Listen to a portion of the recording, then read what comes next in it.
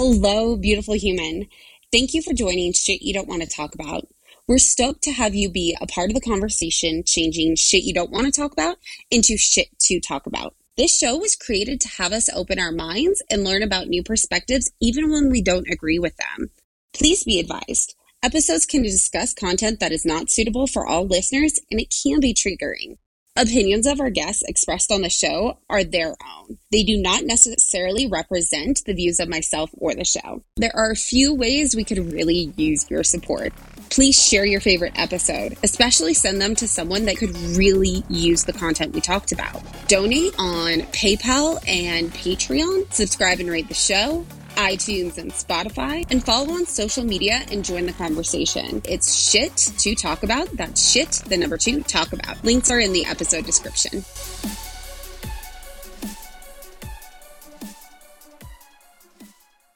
Hey, Shanoa, thank you for joining Shit You Don't Want to Talk About. Please introduce yourself and the shit you want to talk about today. Hey, Queen. I'm so pumped to be here today. I'm so excited. And basically, I'm a performance poet.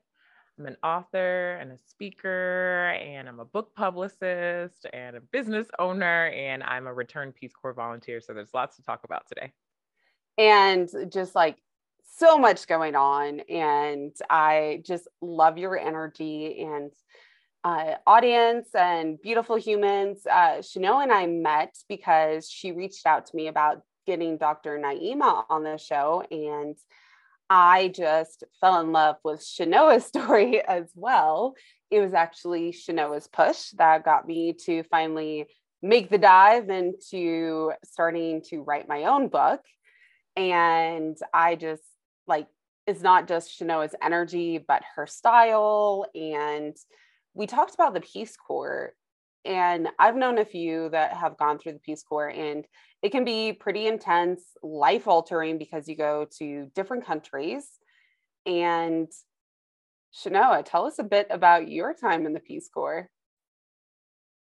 For those who don't know what the Peace Corps is, it's a government agency program. And when you go, you're actually not a government agent, but you're a volunteer. And you basically apply to go for 2 years and 3 months to another country for service. And it has to be a country that is asking for help. So it can be one of, I think there's about 64 countries that the Peace Corps has been in over the years it's been in existence. And now, when you apply for the Peace Corps, you have a choice of which region you want to go to, or which continent at least. But when I applied in 2014, you didn't have a choice. It was just be open, be open. And so I actually ended up being selected to go to South Africa, which was not on my radar. I was all things Latin America. I had learned Spanish. I'd been to Costa Rica, Mexico. I became a Zumba instructor so that I could prepare for Peace Corps in Spanish and all that. And then Peace Corps was like, "Yeah, no, you're going to Africa." And that by itself, I think, would be very shocking. And really quick, from your knowledge, does the Peace Corps have an age limit or an age restriction on who can volunteer? It starts at age 18 and just goes up. I think the oldest volunteer that they've ever had was age 93. So there's no wow, but there's just a minimum of 18. And I believe you have to have, at this point, you have to have a bachelor's degree or higher. Interesting. Okay. And for those not watching on YouTube, one of the biggest reasons that we mention Africa, and I want to call it out, is Shanoa is Black. And the reason we call that out, you will find out throughout the story and her experience. So what was it like? You find out, how long are you in the Peace Corps before you find out your destination? You go to a training space all together, all however many there are of you. There were 31 of us. And we were in a neighborhood being trained every day at this local place for 3 months. We were learning language, we were learning security things, culture things, and we were sent for either education or HIV and health, HIV and AIDS health education. So my sector was HIV and AIDS health education. And so after the 3 months, there's like a big announcement day. And then they tell you in random order, okay, Shanoa, you're assigned to blah, blah, blah province in the such and such neighborhood. And that's how I found out. Oh, damn. Okay. And how, first off, like, how were you feeling about going to Africa? And then your friends, family, church, like, how were they all feeling about you going to Africa? I was very excited because when I was 15, I used to volunteer at the Latin American Association. Again, I all things like I know I love the culture. I love culture. Anyway, I was volunteering there and I was helping the volunteer coordinator with English as a second language courses and the food pantry, all kinds of stuff in the Atlanta area. And the coordinator at the time, she was a white woman. She was about 30 years old or something. And nothing ever went right. When we were doing stuff, things just always, I don't know what, just stuff always fell apart. But she always held it together. And I'll be honest, I wasn't used to being around younger white women keeping a level head when things went awry. I mean, when things just went bad, I just wasn't used to it. And she was so chill. And so I asked her one day, why are you always so chill? Like nothing ever goes right. All the programs we plan, she was like, oh, I did this thing called Peace Corps and nothing ever goes right. I was like, what's that? And when I found out about it, I was in love. It was just, it was for me. And so I had spent the next 10 years trying to get into the Peace Corps, going to all the seminars and applying and stuff like that. So when I applied the first time, because I applied twice, when I applied the first time, I told all my friends, I told my family, I told everybody. And it wasn't received well at all. And I'm an avid traveler. Both of my parents were in the Army. So I was confused because we'd been traveling all the time, but never to Africa and never to someplace by myself. So the first time I applied, I went to church one night and I was very big in my church, like did a lot of stuff. It was a small church and I was getting ready to leave early from one event we were having. And there was a visiting pastor. She saw me get up and she said, where are you going? And she was on the microphone. And I said, oh, I got to go home, And she was like, no, come up here. And I went up there and she asked me like, what am I doing? What are my goals? And I was like, oh, I'm going to the Peace Corps. I can't wait. She was like, the what? And I told her about it. And she said, oh no, you cannot go into the Peace Corps. Your church needs you here. I'm going to pray against that right now. And so, yeah, I know. And so she prayed against it. And because I wasn't that confident in myself, and she was a figure of authority that I respected, I received that and I shunned myself kind of, and I put my application away and asked the recruiter to, just put my application aside. And then 4 years later, I was on a date with a guy and he's like, I don't know if this is going to work out because I'm getting ready to do this thing called Peace Corps.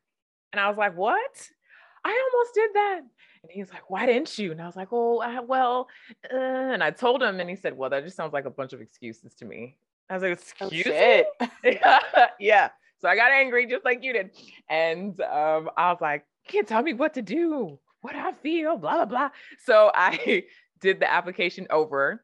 The first time I did the application, 4 years prior, it took me 6 months to do it. This time when this guy made me angry, it took me 3 days. Oh, wow. I sent it in. I sent it in and I didn't tell anyone anything. That was January 2014. I told no one until everything was set in stone. And then when I found out I was leaving and everything was good to go, I told them like October 2014 and I was leaving in January. And everybody flipped out again. My dad wouldn't talk to me for like 2 weeks because he was scared, I think. My mother, she said, you're always doing stuff like this. Your little Mother Teresa. What is this? Okay, tell me about it. My sister was like, well, if you want to do it, go ahead. That's my sister. But everybody else, that was when Ebola was happening. And they were like, you're going to catch Ebola. You're going to die. The lions are going to eat you. There's cannibals in Africa, ISIS. I was like, what? I'm leaving. I was in the middle of grad school. I had what is it? One semester left. I told them in January that I was leaving. Yeah, I told them like the beginning of January that I was leaving January, I want to say 17th or 19th. Yeah, 17th. 19th, that's what it was. And then I told them like January 5th. And they were like, you can't leave. You're in the middle of grad school. You have to finish your thesis. I was like, I'm leaving. I don't know what we're going to do. I'll finish this when I come back. And they were like, you have to present. You have to do something. And I was like, fine. They're like, you have 2 days and then you have to present. I was like, okay. Because I was not about to give up my dream again. Never. I did not want to feel how I felt 4 years prior, letting that dream that I'd had for so long die because of what somebody said to me. So I just did it. And I stayed up for 2 days and I practiced and I defended my thesis and I left, and I was supposed to graduate in May, but I flew out January 19th. Damn, there's a lot to unpack there. Only because like this is the first hanger that I'm like super stuck on. Did you pass defending your thesis and graduate? Yeah, I did. Mm-hmm. Yay! And what I did, so I finished the thesis, the defense, but then the actual paper, research part and edits and all that, I told them I will find an internet cafe somewhere while I'm there and I will send you edits whenever I can. And they were like, okay. And I did. Okay. And what was your what did you go to grad school for?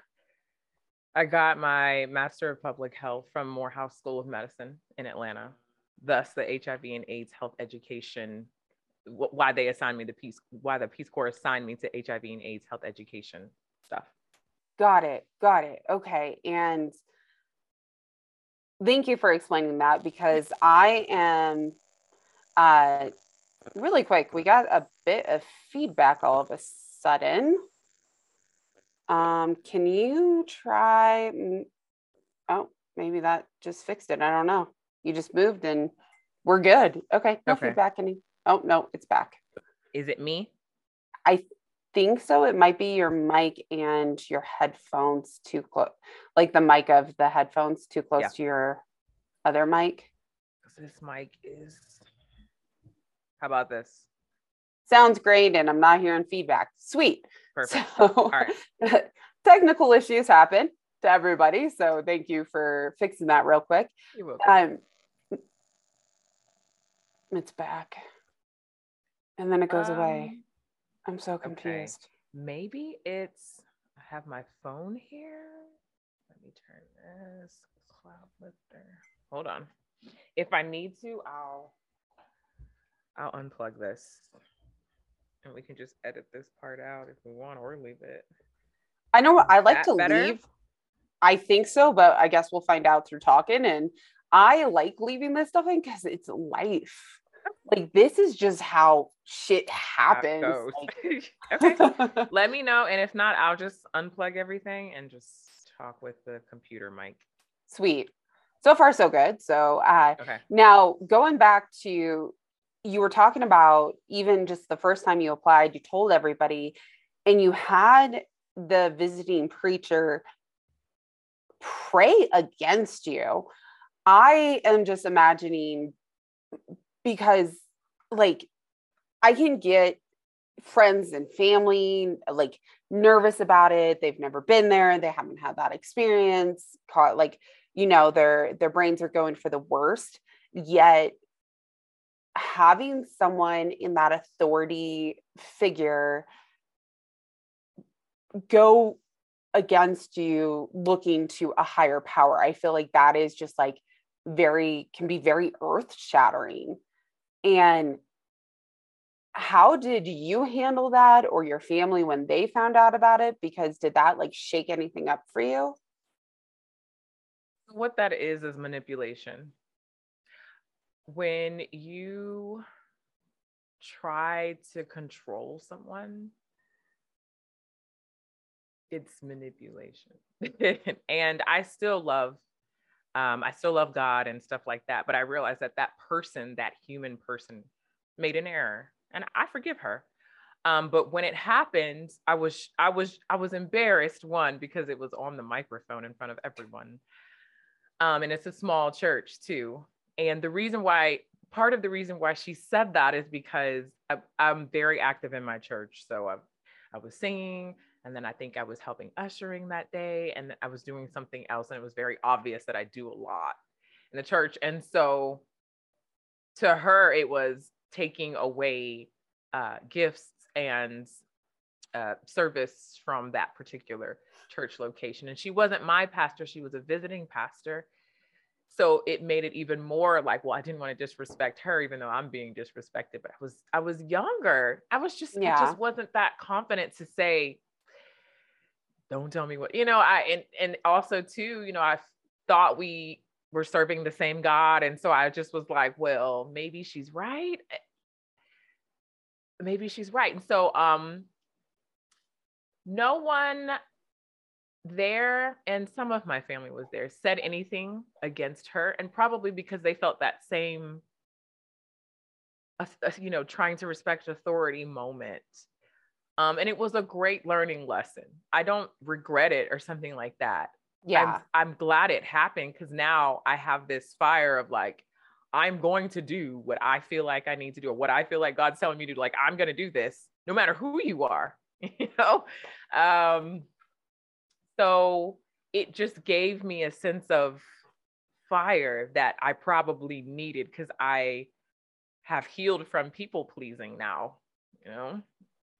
That's amazing. And I specifically asked because I think a lot of people and have gone through something similar when especially in church or a spiritual setting, and the fact of using, oh goodness, I've heard it where it's like spiritual abuse or spiritual manipulation.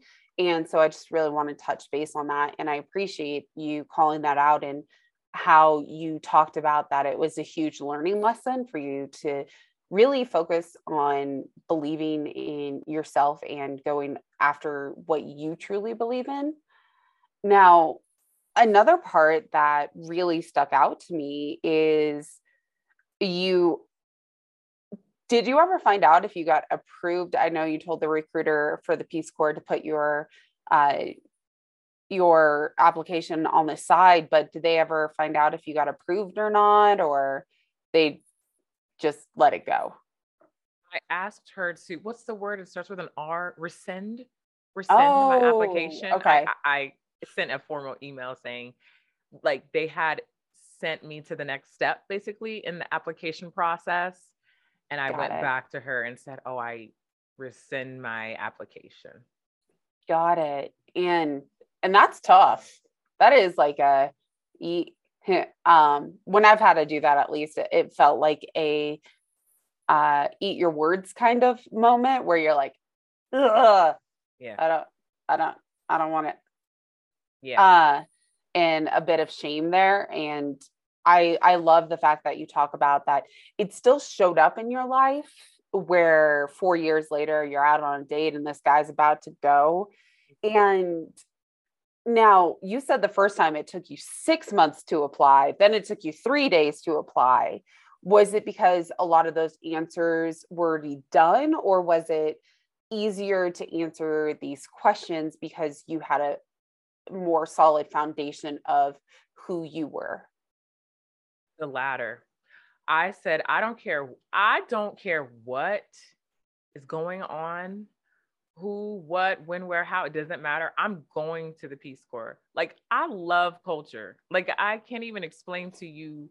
I remember seeing Sesame Street when I was 4. I can see myself sitting in my Sesame Street rocking chair and watching this one episode where they're all sitting in a circle. Everybody's wearing a different color shirt with their mom and dad, and they're singing this rabbit song. I don't know if you know what I'm talking about. And they're like, help me, the rabbit cry. It's a cultural thing. There's like Native Americans, and there's Latinos, and there's Black people and white people and Asians. And I remember, I think that's what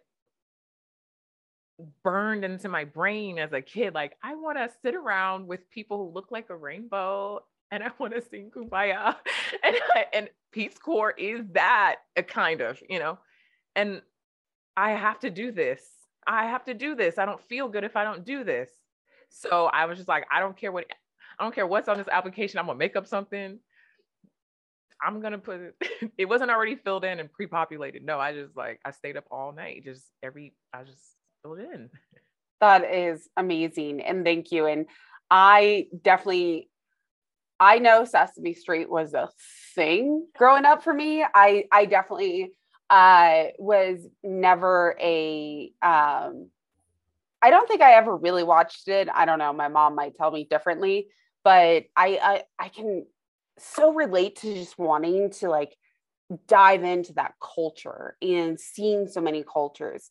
For myself, it had my next door neighbor was from Mexico, and she would bring me around to dance classes, making homemade tortillas.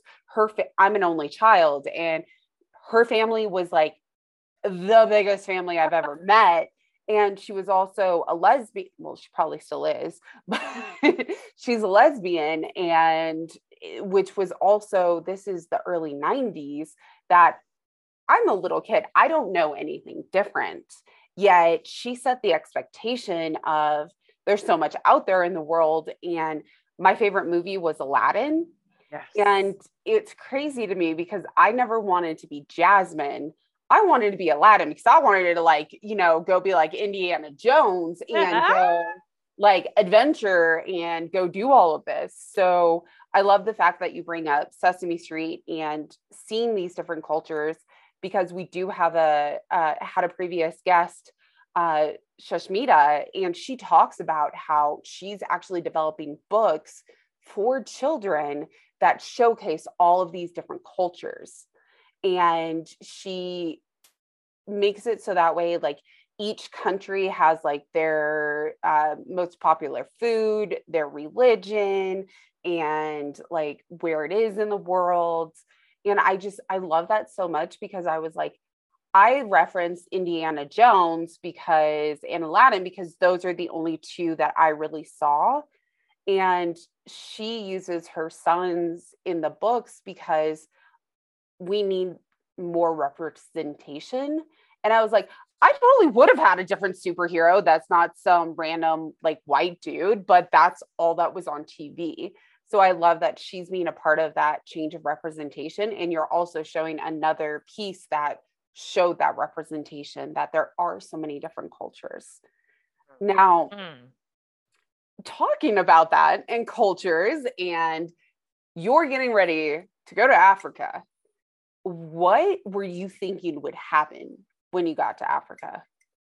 First, I thought it was going to be hot year round. No, it's not. That is good to know. I froze. Another story. And I hate cold. I hate the cold. All right. I also didn't know anything about South Africa itself, other than I knew Nelson Mandela did something great. And I knew that South Africa was at the bottom of Africa, like at the very southernmost tip. That's all I knew. And I was like, okay, well, I know there's Black people, so they're going to love me. That's all I know. All right. All right. And you're getting in there. You show up in Africa. You find out that it's cold, which I feel like would be a shocker, especially if you only pack for warm. And I'm thinking of South Africa, and I've met some people from towards the end, bottom of South Africa. And the only people that I've met are white people from South Africa. And that I believe they have quite a population there where there is a lot of racism there as well.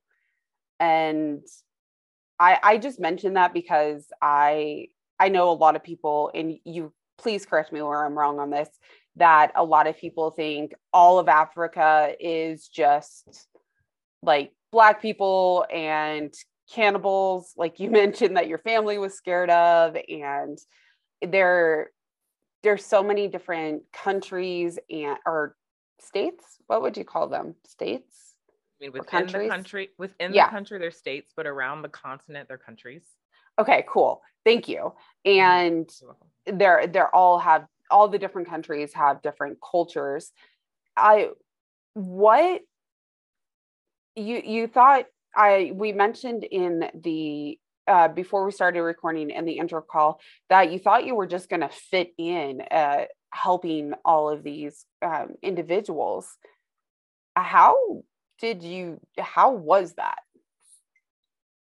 So I met two people from South Africa in my lifetime before going. One was this white guy I went to high school with, but I didn't pay him any mind. And one was an English teacher, but she looked kind of Indian. So when she would tell us she's from South Africa, we just made fun of her. And I didn't believe her. And so going to South Africa, I just thought there was just going to be Black people. I forgot about the guy I met in high school. I didn't really think there'd be white people. And I didn't know the history either. So when I arrived, with the trainers and everything, I told you that we were all together for 3 months, all the group of us. So we were like in a little insulated bubble for a little while. And we stayed in a village with Indebele people, and they have dark skin like me. So it was kind of like expected. And they were cool. They actually received me well. They're Indebele people. The issues as far as race and religion started to come up during training because that was part of the seminars we had to learn about. So we had to go to different activities so we could learn firsthand what was going on in the country. We had to learn about apartheid. We had to learn about their version of Jim Crow laws that they had going on there. And we had to go to two places that were very significant. We had to go to the Voortrekker Museum, which in essence is like a museum about pioneers, if you will, in South Africa. It's about the Dutch and the Boers and people who came from European places to come to South Africa because they heard there was jewels there. So they started coming in the Cape of Good Hope at the very bottom. And then they started to bring their families later. So they're not pioneers, but they're called Voortrekkers. So they have a Voortrekker museum at the Capitol. And it showcases their history. And it kind of does it by taking out other people's history. But it is a museum, and they established it, and they're the ruling party for a long time. Then we had to go to the Apartheid Museum. Faces everything else.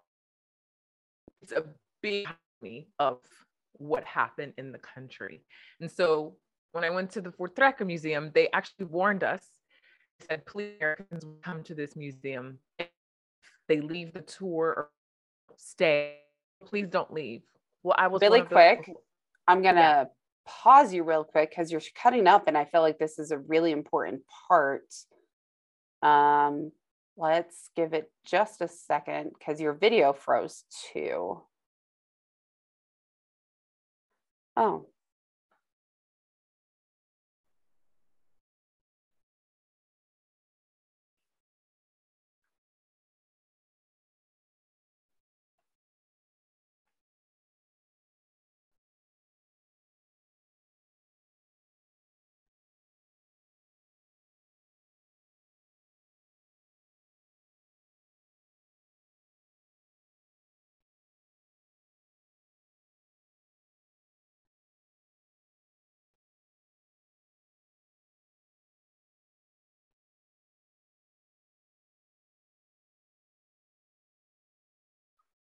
Hello again.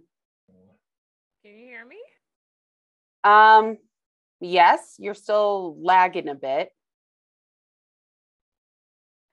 Let me double check my Wi-Fi. Nope. Wi-Fi good. At the full strength. Is there feedback? It's not the feedback. You're just, your words are cutting out quite a bit. And especially while you're talking about this, this museum, I know that it's important, and you're moving. I can see you moving around now, so maybe we're good to go now. I mean, I'm connected to the Wi-Fi. then hopefully we're good and we get to just move past this. I would say, like, just going back, because you did really start to mention some very, very important topics of, you were talking about the European settlers they didn't necessarily find or, to Africa, South Africa, they heard that there were jewels. So they started moving there with their families. And then you started going into the museum. And could you pick us up right there? Sure. Can you hear me clearly? Yes. Okay. So the Voortrekker Museum was the museum I was speaking of. And so they made a museum that showcased that whole process of them coming from Germany and England, which, by the way, the Dutch and the English don't like each other in South Africa. They've been fighting each other forever since they got there. And so they have been fighting in competition to see who would be the ruling party. And basically the Dutch Germans won. That's where apartheid was, like, the founders of apartheid were like German. So the Apartheid Museum was a visit we made, and it was the complete opposite. It like filled in the gaps that the Voortrekker Museum laid. So when you go, it's a very well constructed museum. It's like all white people go this way and non-white people go that way. So they start you off having you feel like you were living through apartheid and all the stuff inside. And so when there's pictures about Black South Africans before the Voortrekkers arrive, they're smiling, they're gardening, they have their cattle, what have you. And then when the Germans and English arrived and there's pictures of Black people, they're always sad and they're always crying and they have nothing, but they're clutching a Bible. I've seen people clutching Bibles or at church. So then again, my faith again was challenged. And I was like, what's going on? And I didn't make it through that museum either. I laid on a bench and started crying because there were like nooses hanging around. It's a really good museum to get you. Yeah. And so I was pissed. I was just angry. I was like, I don't understand. If you're a good God, why did you allow this stuff to happen to people? And not just, people that look like me, people around the world, but especially since I was there, and so I ended up going to my room that night after the Apartheid Museum and kind of cussing God and like telling him, like, I don't understand. I don't really even know if I want to do this with you anymore. And so I got my answer in the form of a poem that night. And I wrote, and it was like a download from heaven. So I've always written in a journal or a diary or whatever. So I was writing in my diary, but this time I didn't have to think of anything. It just came and I just started writing, and it was the answer to what I was yelling at God for. And it ended up being the first poem in the book, that I wrote later. So the next day during our debrief and our training session, they asked us, how do we feel about the museums? And we all, like, people started fighting because it's intense race relations stuff. And I raised my hand and told them, I don't really know how I feel, but I have this poem and I want to read it to you guys. And after I read it, there was silence. There was like no more fighting. People were crying. And I even had someone come up to me later, a white lady who ended up becoming one of my really good friends. She's a Christian, and she was like, I don't even know how to say this, but like, I'm sorry. I'm so sorry for what white people have done. Like, I didn't do it, but I know white people have done stuff and it's put you in a position where you are today. And I'm sorry. And I don't even know if I would have been able to say that if we lived through apartheid for real, but I'm sorry. And she was like pouring tears. And I never experienced that from a white person. And I hugged her and I told her, you know what? I'm sorry, because I don't know if I could have forgiven you.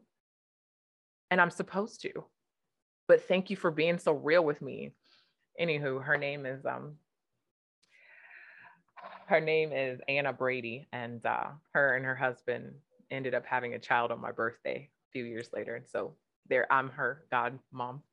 So anyway, that whole experiencing race relations in another country that has it even worse than here because it's more in your face and it's still very prevalent today, was a very good thing for us. Again, a bad thing that turned good because we exposed stuff, shine light in a dark place, and we all came to a kumbaya moment, you know?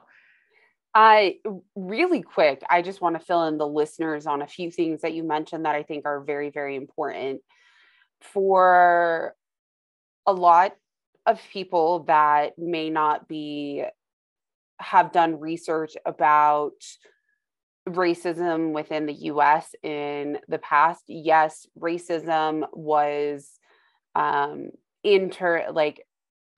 no longer allowed, but the Jim Crow law was something that you could say was like the exception to the rule. It was a loophole that it really enforced segregation still. And there was a big way of making it so that way a lot of Black people would still be paid so much less, and it was completely allowed by law, or just treated so much worse. And the Jim Crow law, I believe, I'm Googling it right now, was from 1877 to 1950. And another part that I think is very important is the apartheid. And that is, again, discrimination on the grounds of race. And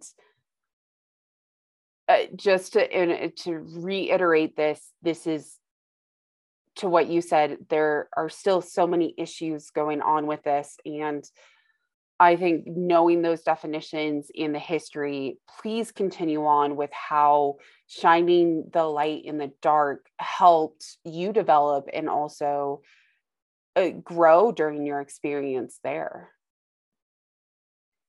Thank you for eliciting those particular points out. I think that was really vital.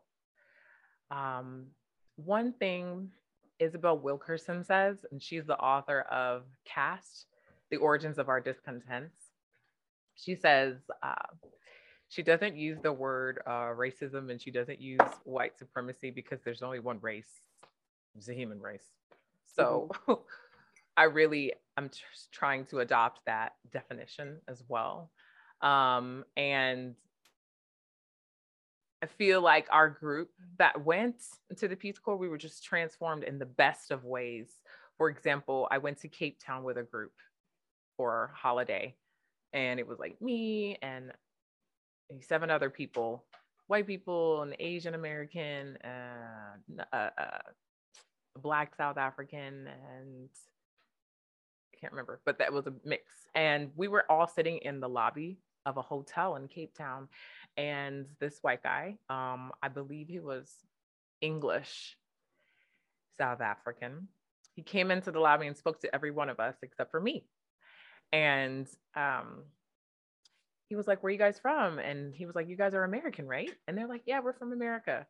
And then he pointed at me and he said, "Even her? Is she American too?" And before I could respond, one of my friends, this white guy, he was like, "Yeah, she's the most American out of all of us." And that, like, ally support was something that I desperately wanted when I was in that country. And I, like, because all of us were in the trenches together in the Peace Corps, doing the same work, having the same discussions, shining a light in the dark places, he was able to do that. And it wasn't just that one time. That was just something that stayed in my mind that I wanted to tell our listeners. Like, these things can change, and they do with the right conversations. And thank you for that, because that really hits home for me, because that's the entire reason that this podcast exists, is to shine light in those dark places. And I like to say that I bus chuck myself, because I'm the one that asks those like awkward things. Even with the best intent, I have said things that have come across as ill intent, I guess is the way to say it. Even though I had the best intent, it definitely didn't, go over well. And that's gonna happen on these really tough conversations. And I really appreciate that you called out how an ally can be there. And now when that was definitely someone you said of English descent in South Africa that was there, that said that, questioning if you were American as well. How was it? Would you say that the areas that you were going to for HIV support, were they in tribes, or what were the people like there? So the assigned place where I was sent was a place called Lime Hill Village, and it's in the middle of KwaZulu-Natal, which is a province that literally translates to House of the Zulus, House of the Zulu people. So I was in Zululand. I lived with the people who are the descendants of Shaka Zulu. And I thought Shaka Zulu was a fairy tale. I didn't know he was a real person, but he was. And so that was good education for me. The Zulus are an incredible people. I love them. But at first, I did not, because of the way I was treated when I went to my village. I went to a small village. It had about 5,000 people total living in it. It was 2 hours away from, in a car from anything, grocery store, whatever. And the Zulus are magnificent because they are the last Black tribe of South Africa to have been conquered by the Germans and the Brits. So when apartheid came into play and all this stuff was happening, the fights that led up to it included bringing slaves from other countries to become slaves inside of South Africa. So unlike the transatlantic slave trade, South Africa was different because they brought slaves in there versus exporting slaves. So they got slaves from Malaysia, Thailand, China, lots of slaves from India. That's why Mahatma Gandhi was there, actually. And that's why Dr. King came to learn from him, because he was learning how to free his people from slavery in South Africa. Anywho, so then the Black tribes that were already there, there's so many, one of them being Zulu, they also were enslaved later on. And they were conquered one by one. But the Zulus, who are the descendants of Shaka Zulu, who loves to fight and stand up for his people, they refuse to give in. They refuse to bow down, okay, to the oppressors. And it took them, I want to say 250 years before they finally said, okay, people, looks like we're losing as Zulus, looks like we're going to be your slaves, whatever, fine. But if you're going to enslave us and tell us what to do, you're going to have to do it in our mother tongue. You're going to have to speak to us in Zulu. That is crazy. Like, that is so significant because they refuse to let go of their culture and their language and their food and, all the stuff that a lot of Native Americans are trying so desperately to hold on to, because it's being erased. So I respect the Zulus for that. But it carries on into their everyday life. So when they see other Black people like me, they assume, at least in the small villages, not the big cities, but in the small villages, they assume you're Zulu and they assume you speak Zulu. They do not like English. So when I arrived on the scene speaking English, because I was still learning, I was ostracized and I was told that I was disrespecting the ancestors, and that I need to speak my mother tongue and I need to stop pretending that I'm a Zulu trying to be better than everyone else, like my nose in the air. Damn. Oh. Yeah, you got me all like word jumbled over here. So unpacking that a little bit, I'm guessing you then had to learn Zulu. And being able to communicate. And for many people, the idea of immersion into another country to be able to learn the language is one of the easier ways to learn the language. I'm not saying that by any means, because your experience does not, it doesn't sound like a fun experience being able to do that, because when people talk about doing immersion, they're like, yeah, I'm going to move to Mexico, and it's a choice.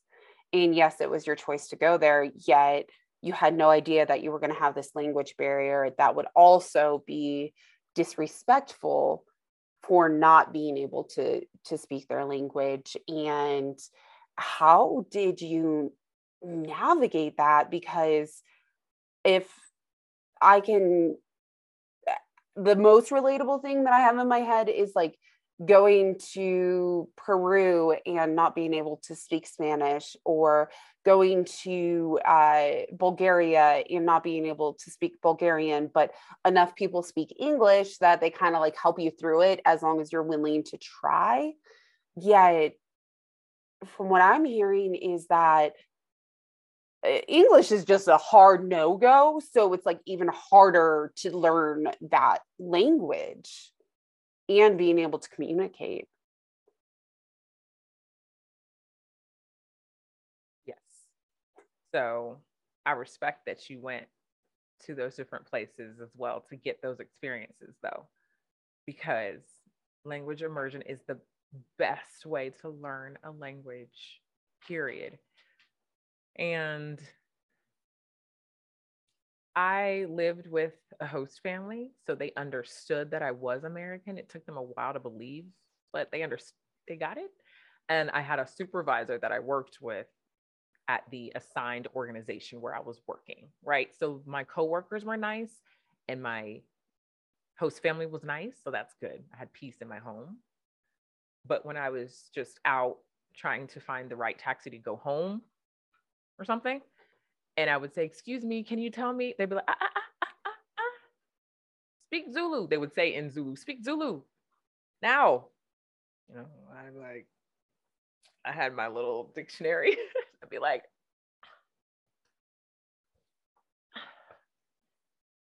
you know. So I ran into issues like that, and then I had issues with men. So men in other countries have their own way of doing things, right? And in the big cities, they have more of,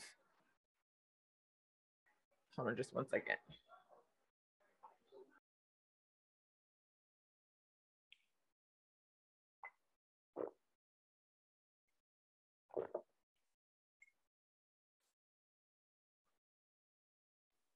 Sorry. No, it's no problem. My husband's working in the studio right now. So, yeah, so men have their own way of doing things in different countries. And in the big cities, it's kind of westernized depending on where you are. But in the smaller villages, it's when in Rome. So, you know, you can get snatched, you can get kidnapped, you know, women are objectified, and it's just normal, you know. And I'm a Black woman from America, so I really had a hard time with men anyway. But I had a hard time with men in the village areas. So they would say things like, as I'm walking by, which is cool to be wanted, but to be whistled at and gawked at and grabbed and groped, it's not okay. So I walk by somebody and their idea of love is like washing their clothes for them. And they'd be like, "Hey girl," I could understand enough Zulu to understand that they're saying like, "Come wash my clothes for me." And I'd be like, "Oh, don't talk to me. You don't know me," and blah, blah, blah. And I had security issues too, or certain guys would ask me to sleep with them every day or every time I passed by their house and have sex with them in the bush. And I'd be like, no, I had to learn how to cuss in Zulu before I could learn how to say regular words because I didn't know how to tell them no. And it got pretty bad. And like dudes started throwing rocks at my house at night to come sleep with them. And I wouldn't do it. And then I called the police several times. And just like, well, a lot of times here, they didn't do anything. They came and they laughed. And the police said, if you would just learn Zulu, these things wouldn't happen to you. So blame the victim. But I said, okay, I'm not leaving, you know, like I'm not leaving, you know, unless something drastic happens. I came here for a purpose. I can leave because I'm a volunteer, but I've been wanting to do this for 10 plus years. I'm not leaving because some corny guys or just can't keep themselves together. I have a job to do. And then I told my supervisor what was going on. And he's like the village activist. And he went off. And he was like, no, they can't treat you like that. And so they went on this community hunt, basically. And they found out who it was. And community justice happened. And the guy disappeared for like 6 months. Oh, damn. And he came back. And his arm was in a sling. And he was limping. And he wouldn't even look me in the eye anymore. He would like cross the street when he saw me coming. So community justice happened. And then I decided I was going to learn Zulu because they stood up for me. And I learned Zulu. It took me about 9 months to a year to really have good command of the language. So during that quiet time, it was mostly just me, God, and my journals, what I tell people. And I would just write. I would just write because nobody would really talk to me. My host family wanted to talk to me, but they didn't know English. And then, yeah, so I just wrote and wrote and wrote and wrote about stuff and culture and life. And I ended up turning it into a book. And that is so amazing. And I know that we have gone through a lot here of like, just seeing if I can recap it all of your first application in the Peace Corps and the struggles within, authority and any manipulation and your family's worries, and then deciding to really go for your goals and not letting anybody stop you and finding yourself that way. Then fast forward going to South Africa, and there's a shit ton of racism, and like even more so than in the US, and then having to experience that, yet having allies there that is uplifting, even though you're going through all of this. Then going to Zululand, Zulu tribe. How would I say that? Zululand. Okay. Zululand. Going to Zululand and struggling with the language, but then seeing the beauty of community, which is something that I would say maybe westernized or the cities don't necessarily have, that I've heard in some books that I've read that these tribes do have much more of a community way of dealing with things. And I mean, I feel like we could make this like its own series of finding out what you've learned while you're there. And we only have about 15 more minutes. So is there anything that you specifically wanted to touch on that we didn't touch on yet? The beauty in all of that is that, yes, that community feel is something I desperately miss. I want it back so bad. But one thing that came out of being in the Peace Corps, besides the book for myself, was that those people loved me. And I thought I was coming to help them. No, they helped me beyond anything I could ever really truly describe. For example, I know we have 15 minutes, so I'm going to stay within that. I'd been there about a year. I had finally learned enough language. And I was walking home one day in tears. I'm an artist. I'm very emotional. I'm almost always crying about something. But anyway, my projects weren't working. I'd done about 4 projects and they had all failed in my eyes. I had learned enough Zulu, but it was just a hard life. There was no running water. So you're washing your clothes by hand. There's electricity when the government says the village can have electricity. So you could be cooking chicken and then everything's off and then no chicken tonight, so just lots of stress and stuff and missing home and my project's not working. So I'm walking home crying to myself, and this one girl runs up to me. She's like 17 years old and she's like, Nokanya. That's my village name, Nokanya. It means mother of the light. And she's like, Nokanya, wait. And I was like, what's up, girl? And she was like, you're still here? I was like, yeah. And she's like, how long have you been here? I said, oh, maybe a year. And she said, well, we thought when an American was coming that an American would only last about 2 or 3 weeks here. This is a hard life. I said, yeah, I know, but I'm here. And she was like, why? And I was like, because I love you guys and I just want to help. That's all. And she said, you know what? No, Kanya, because you wash your clothes like us and you ride the taxis like us and you walk everywhere like us, you make me feel important.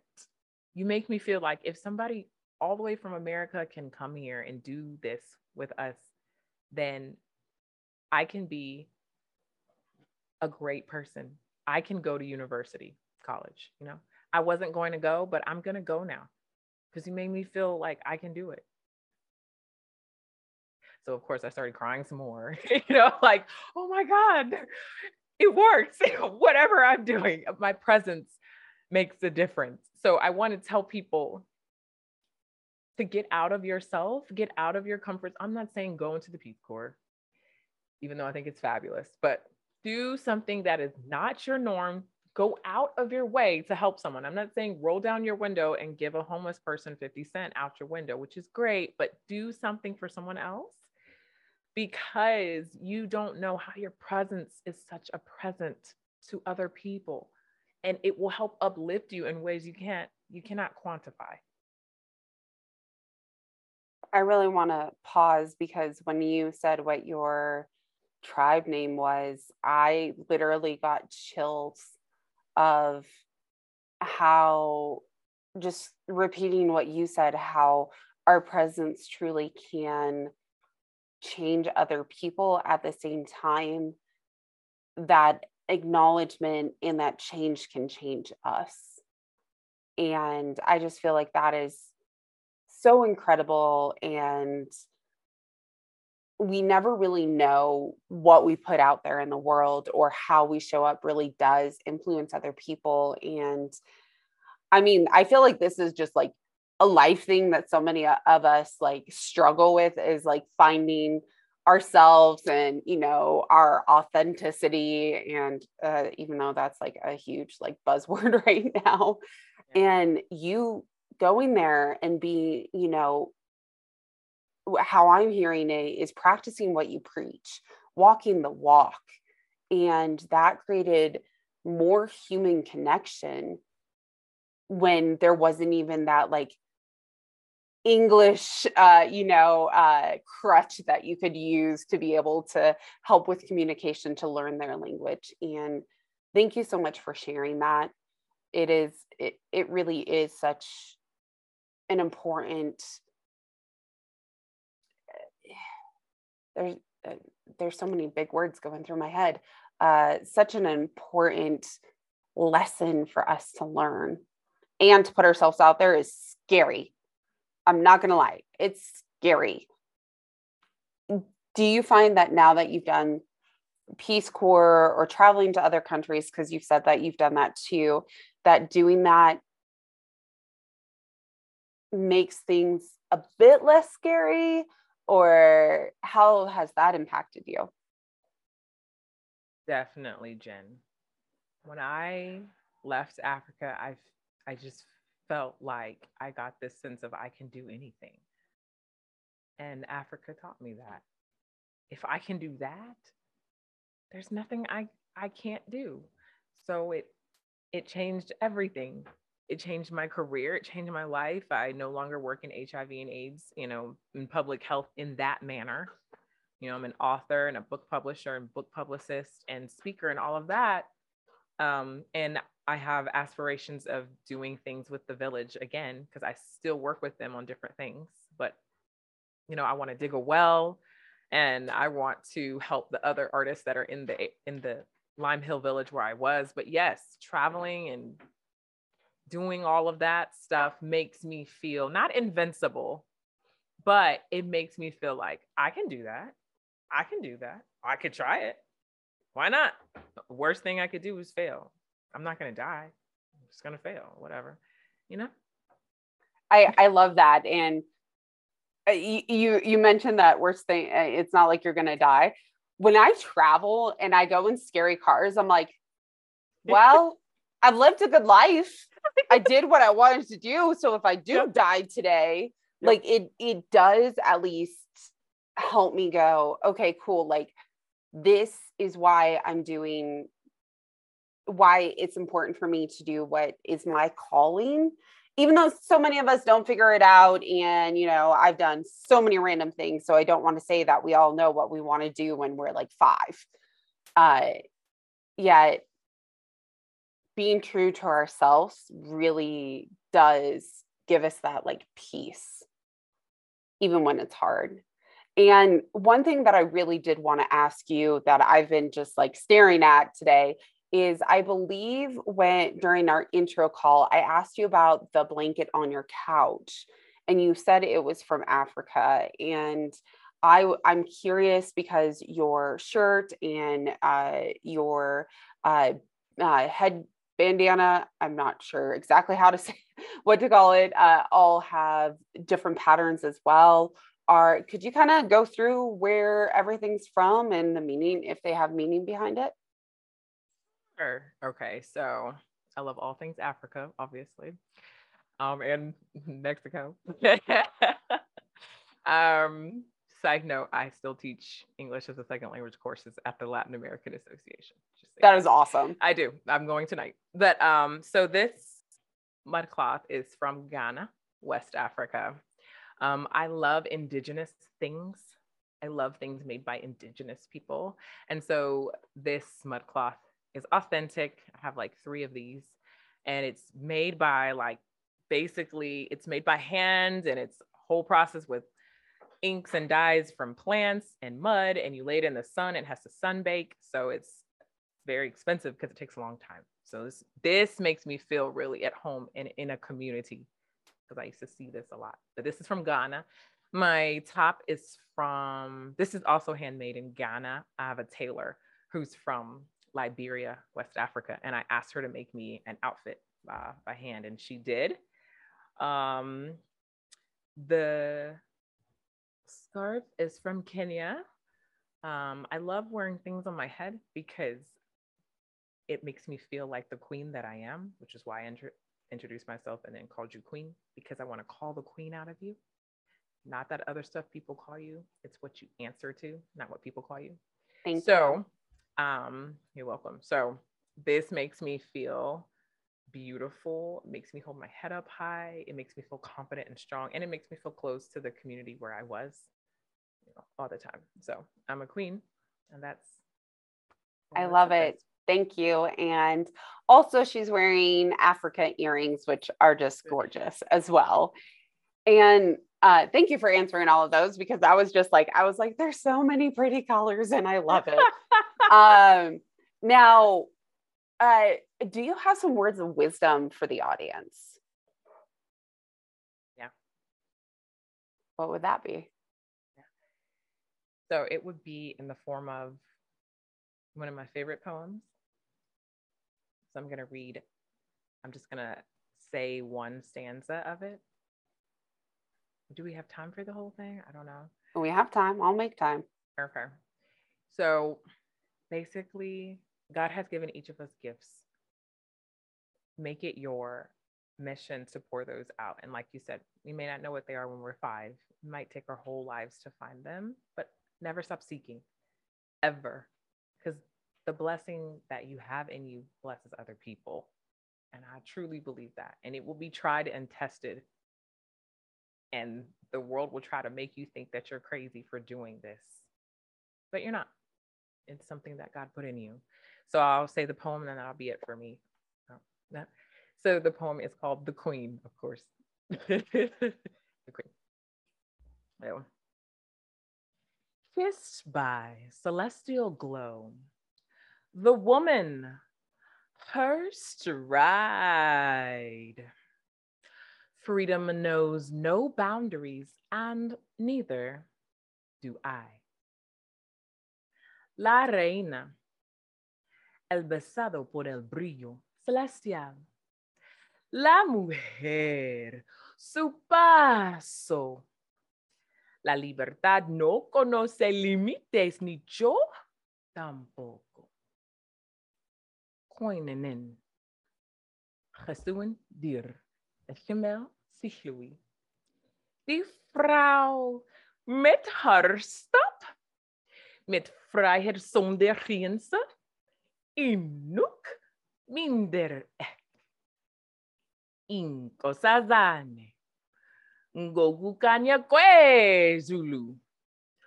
Owasifazane izinyathelo sakhe, inkululeko ayikho imingcele, futhi nami. You see, it does not matter whether you have evolved through English, whether you sway in Spanish, whether you are excited about Afrikaans, or if your love for isiZulu is insatiable. My dear, you are still kissed by celestial glow. The woman, yes, you woman, your stride. Freedom knows no boundaries, and neither do you nor I. The Queen. Can I clap or am I supposed to snap? Like, that was just amazing. I love that you use Spanish and Zulu, and thank you for sharing that with us. And as we're wrapping up, we do definitely here at the podcast, Shit You Don't Want to Talk About, we are welcoming the support from our audience for liking, sharing, share with someone that you think would really benefit from the experiences that we're sharing. And we all always are welcoming donations as well. This is something that will keep the podcast going. And all of that will be linked in the episode description. And Shanoa, how does our audience reach out to you? So I'm on Instagram at Shenoa_Daniels. My first name is spelled CHENOA_Daniels with an S, Daniels. And on Facebook at Shanoa Murray Daniels. So Shanoa MURRAY Daniels. And I'm also on LinkedIn at Shanoa Murray Daniels. Yay. Thank you. And last but not least, what is something that you're grateful for? So I'm grateful for your purple hair. Thank you. And no, I'm also very grateful that I have the opportunity to connect cultures because of all the different just opportunities I've had in life. So I just thank God and I thank you for the opportunity to connect with people, to liaise with cultures. It's such a beautiful thing. When I look at people, I see the beauty of God and I see the beauty in their diversity. So I'm excited about diversity. I'm grateful for it. I absolutely love that. And something that I'm grateful for is new experiences. And I almost hate to admit it because I feel so like, I have listened to a podcast called The Art of Charm back in like 2013. And in 2018, one of the hosts went off and started his own podcast called The Jordan Harbinger Show. And I'm looking for work and I reach out to him and I'm just like, yo, dude, I'm looking for work. I would love to be in the podcast realm. Can I help you guys? And he's like, well, we can always make room, but like, what is something that you can do? And have you ever even checked out the new show? And I was just like, damn, I got called out. I got called out hard. Yep. And I thanked him for that because I started listening to the show. And the most recent episode that I listened to was about how we can become experts, yet we still can use our beginner mindsets for new experiences, to play around with things, to not overthink it. And new experiences teach us so much. And I feel like that is so much of what we talked about today. And I am just so grateful for that. And thank you for being on the show today, Shanoa. Thank you, Queen. Bye.